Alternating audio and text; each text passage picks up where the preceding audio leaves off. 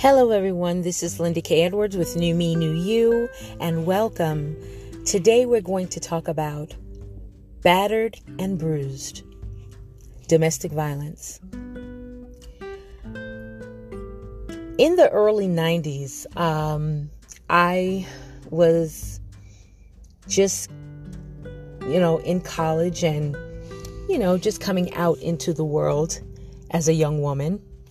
And I had a very strict upbringing, so I wasn't allowed to date when I was in high school. So as soon as I got into college, I, started to venture out, and I met someone that I fell in love with. He was 6-7 years older than me, and I was drawn like a moth to a flame because of him being older, and it seemed to me as more mature and more steady and stable. And as that time came on, or went on, I should say, I found myself just in like this happy place, like, oh my gosh, I'm in love with this man and about everything. He was treating me right. He was doing the right things, saying the right things. And then one day, about a year and a couple of months later, he hit me when I was sitting in the car with him. And I was like confused because I've never been hit by any man before, not even my own father. So not knowing what to do, I just remember him saying to me, "Oh, I'm so sorry. I'll never do it again. Here's some money. Go buy yourself something. Here's the keys to the car, go drive and, take the car." And I was just so upset because I'm like, how could the person that I'm in love with, that I see, and have respect for, do this to me and then have the nerve to brush it off like it's not a big deal. Anywho, being young and, not knowing better, I forgave him and went on and, act like nothing really happened until it happened again. This time it was a little bit more severe. He choked me, and I almost lost breath, thought that I wasn't gonna, breathe again. And then, again, I'm sorry, I'll never do it again, and it just kept on going, for some time. But the difference with me and many that were in domestic violence relationships is I knew this wasn't a normal thing. I knew this wasn't something that I needed to allow to happen. I just didn't know how to get out of it. I was scared of him. I was intimidated by him. So little by little, I started to, grow stronger and get stronger mentally, physically, and emotionally. And during this time, he would try to get me to be insecure about myself. I actually literally almost lost myself, because I started having low self-esteem because he used to always tell me, about my looks. Don't wear certain clothes because you're a bigger girl versus a smaller girl. I'm in love with you. There's no other man out there that's going to love you like me. All these psychological and mental things that he done to me, especially for the most part physically. So he had me all the way around, mentally, physically, emotionally. And I'm going to tell you, if it took the grace of God for me to see that, this is not it. This is definitely not it. I have to figure out a way and how I can get out of this. So I'm not going to say it was easy, folks, because nothing is easy, especially when you're in it and you're going through it and you're living it. But as time went on, as the older I got, I started to strategize and to find the strength within me to finally stand up for myself. I think the last straw for me to realize that enough was enough was when one day I had picked up and I moved and moved to a different location, a different town. It wasn't that far away from where we were, but I figured, well, he wouldn't even look there, and moved into a new apartment. And one day I got a knock at the door while I was getting ready for work, because I was working at the hospital at the time. And when I opened the door, who do I see? I see, the guy that I've been trying to run from. So he comes inside and he's like, "Oh, so you thought you could hide from me, but you can't. Wherever you go, I'm going to find you," so on and so forth. So I was trying to ignore him because I was trying to get myself together to go to work. And he just kept on going and talking. And then the next thing I remember is him going to hit me. And I ducked down. And with ducking down, I thought maybe I missed his fist. But unfortunately for me, I ended up coming back up at the same time that his fist was just wheeling around. And all I heard was a crack, and he hit my nose.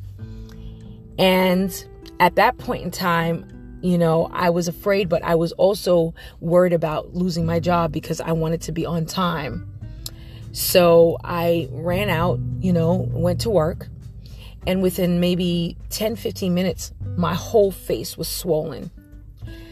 When I got to the job, I mean, everybody's like, "What happened? What's wrong?" And I lied. I said I hit my head, on my face on the door, or coming out, rushing to work.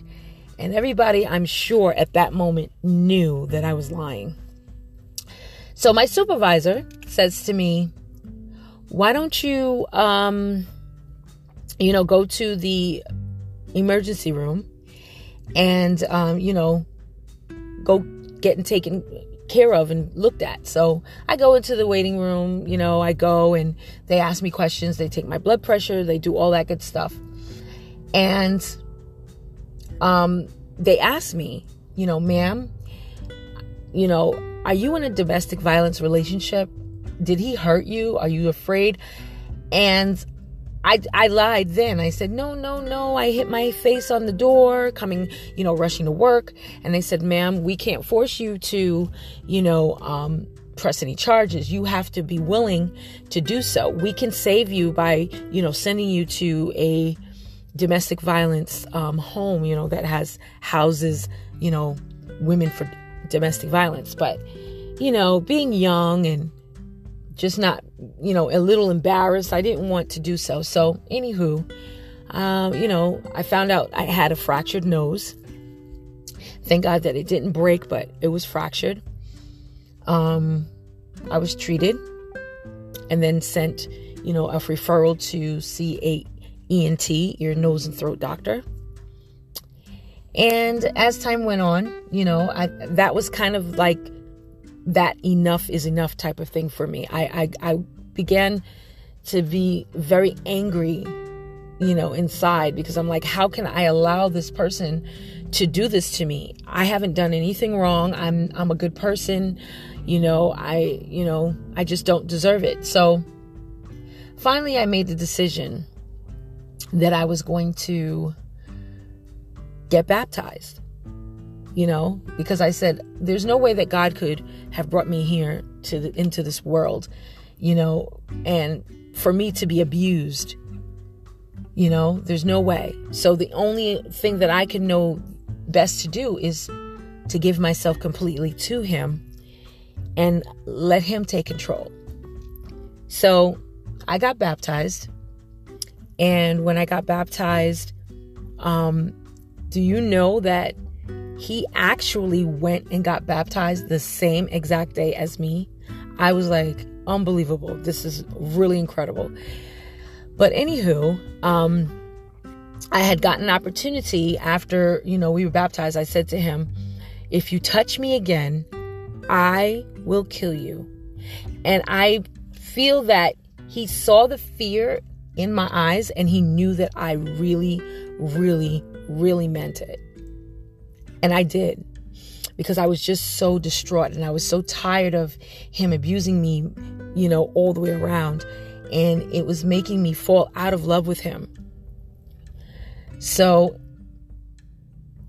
I think I stayed with him maybe another year from that time. And I started getting stronger as I got into my religion and gotten into, doing what I had to do for myself and building my confidence and so on. I finally just said, you know what? I'm out of here. So I moved to Virginia. I went down, I found 2 jobs, and then I came back, got my stuff, and I tried to move, down there. And again, he followed me down there, and he stayed, and lived with me. And he never touched me again, though. He never touched me again. But one day we were having an argument, and he actually filled some water in a bucket and threw it at me, but he did not touch me. So, and he never touched me again since the time I threatened him. But this goes to show you that, ladies and gentlemen, you have to know when enough is enough. You have to find a way to get and break free, because this is not normal. This is not something that God has you on earth for. It's not to be abused and to be battered. It's for you to be loved and respected. But you also have to love yourself enough to know, that you're worth being loved and cared for, not to be abused. I'm grateful to share this story, and I hope that it resonates with someone. And if any of you women out there or men need help, I would definitely recommend that you seek it. Don't be afraid. Speak up. Your life depends on it. Okay? This is Linda K. Edwards. You can find me on Anchor and Spotify at Linda-Edwards 9. Stay great, everyone.